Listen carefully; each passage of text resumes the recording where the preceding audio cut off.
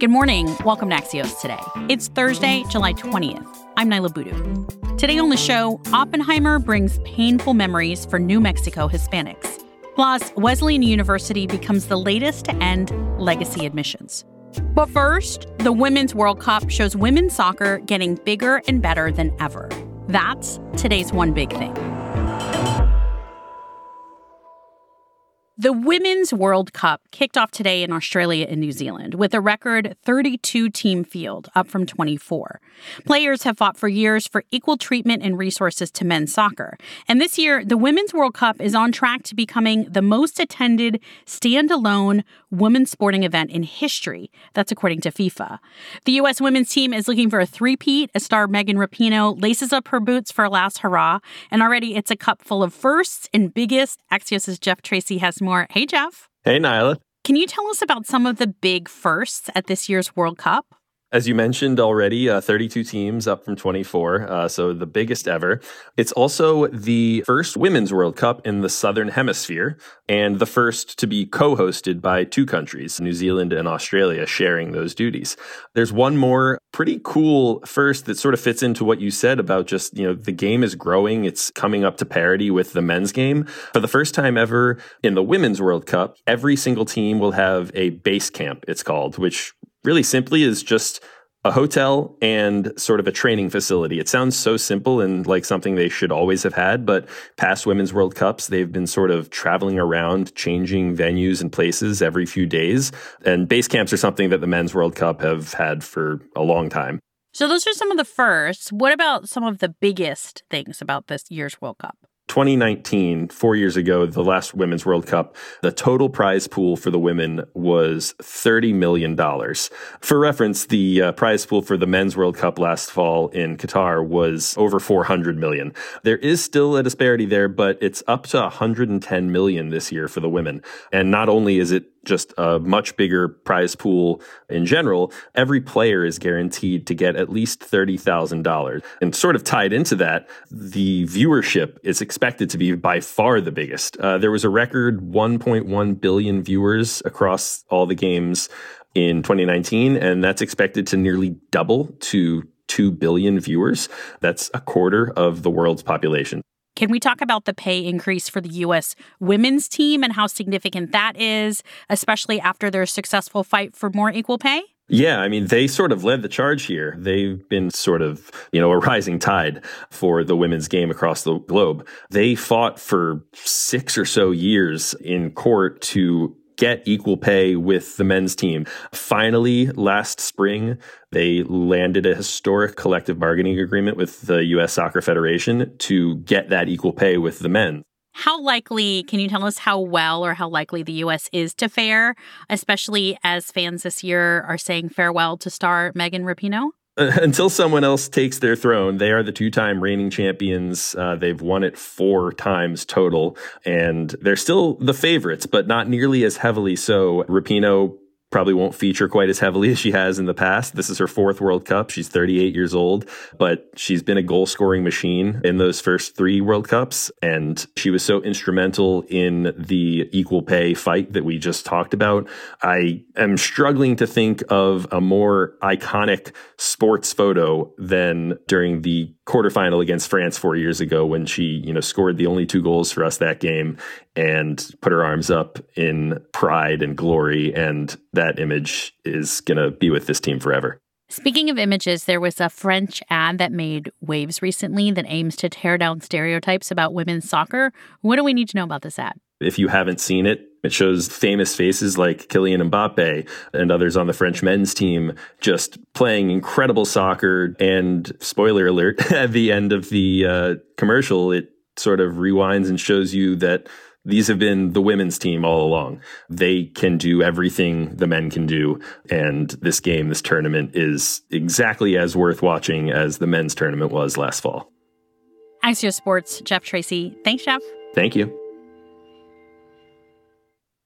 Wesleyan University announced yesterday it will end legacy admissions, or favoring relatives of alumni in admissions. It follows MIT, Amherst, Carnegie Mellon, and several others in ending the practice. Advocates say legacy admissions tend to favor white, wealthy students, and the practice has come under more scrutiny recently, especially following the Supreme Court's decision to end affirmative action. Wesleyan President Michael Roth told the New York Times that even though legacy admissions played a negligible role in the admissions process, it had become a, quote, sign of unfairness to the outside world. In a moment, why some Latinos in New Mexico say the movie Oppenheimer erases their story. Welcome back to Axios Today. I'm Nyla Boodoo. We're in a race against the Nazis. And I know what it means if the Nazis have a bomb. That's from the trailer for the new movie Oppenheimer, which releases this weekend. It tells the story of the father of the atomic bomb and is expected to be one of the summer's biggest blockbusters. Axios' Russell Contreras is here with one part of the story that's often overlooked: the Latino and Native Americans who lived in New Mexico where the bomb was first detonated. How is the story of Oppenheimer and the atomic bomb remembered differently in New Mexico? Well, for some folks in southern New Mexico, the bomb was the beginning of a painful multi-generational health struggle. There were many folks located near the Trinity Test in historic Hispanic villages and the Mescalero Apache who suffered from the dust after the Trinity Test. These folks have been saying for years that they've suffered from generations of various rare cancers and have never been acknowledged. So when a film like Oppenheimer comes about, they say, look, you are continuing to ignore our story, and it's time that you hear us out. Let's go back to some of those original stories. You have spoken to some of the survivors. Exactly. I spoke to Henry Herrera when he was 87 years old back in 2021. He is believed to be one of the last eyewitnesses of the Trinity Test. He saw the bomb go off when he was 11 years old from his village in Tularosa, New Mexico. I was at home, and my mama, when that thing exploded, she had just hung up her white clothes on the clothesline. And God dang, you ought to see the goddamn dust that exploded all over town, from the bomb. He has since passed away.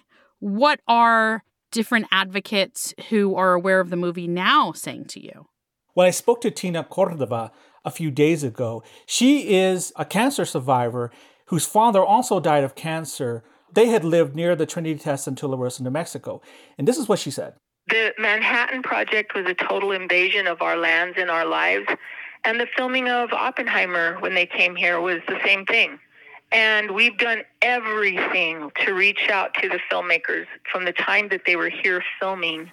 I mean, there's still efforts being made nationally to get to the filmmakers and say, just include a message at the end of the film that acknowledges the sacrifice and suffering of the people of New Mexico. Did you hear back from the studio that produced Oppenheimer? You reached out to them as well. Yes, we didn't hear back from Universal. We also reached out to the U.S. Justice Department. They're in charge of a program where they give out compensation to those who are near nuclear test. New Mexico currently is not included in a federal law that gives out compensation to people who are around nuclear test. And a lot of folks in New Mexico say this was out of racism. They were the first guinea pigs of nuclear testing, in this case atomic testing, and they'd never been included. The Justice Department said any changes that allow New Mexicans to get compensation must come as a result of changes in the federal law. Right now, Senator Ben Ray Lujan, a Democrat of New Mexico, has reintroduced a bill to include the people in New Mexico, but right now it's at a standstill. So, Russ, given everything that we have just talked about, what is the legacy of Oppenheimer in New Mexico? There are some people in the scientific community that continue to see Oppenheimer as a sort of hero figure. He is credited with helping in World War II.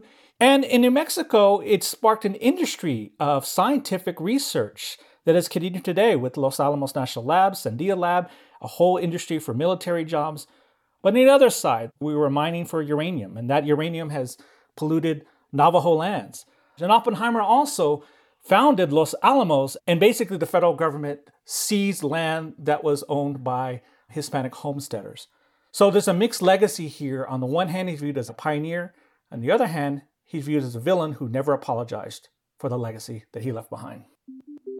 Russell Contreras covers race and justice for Axios from New Mexico. Thanks, Russ. Thank you.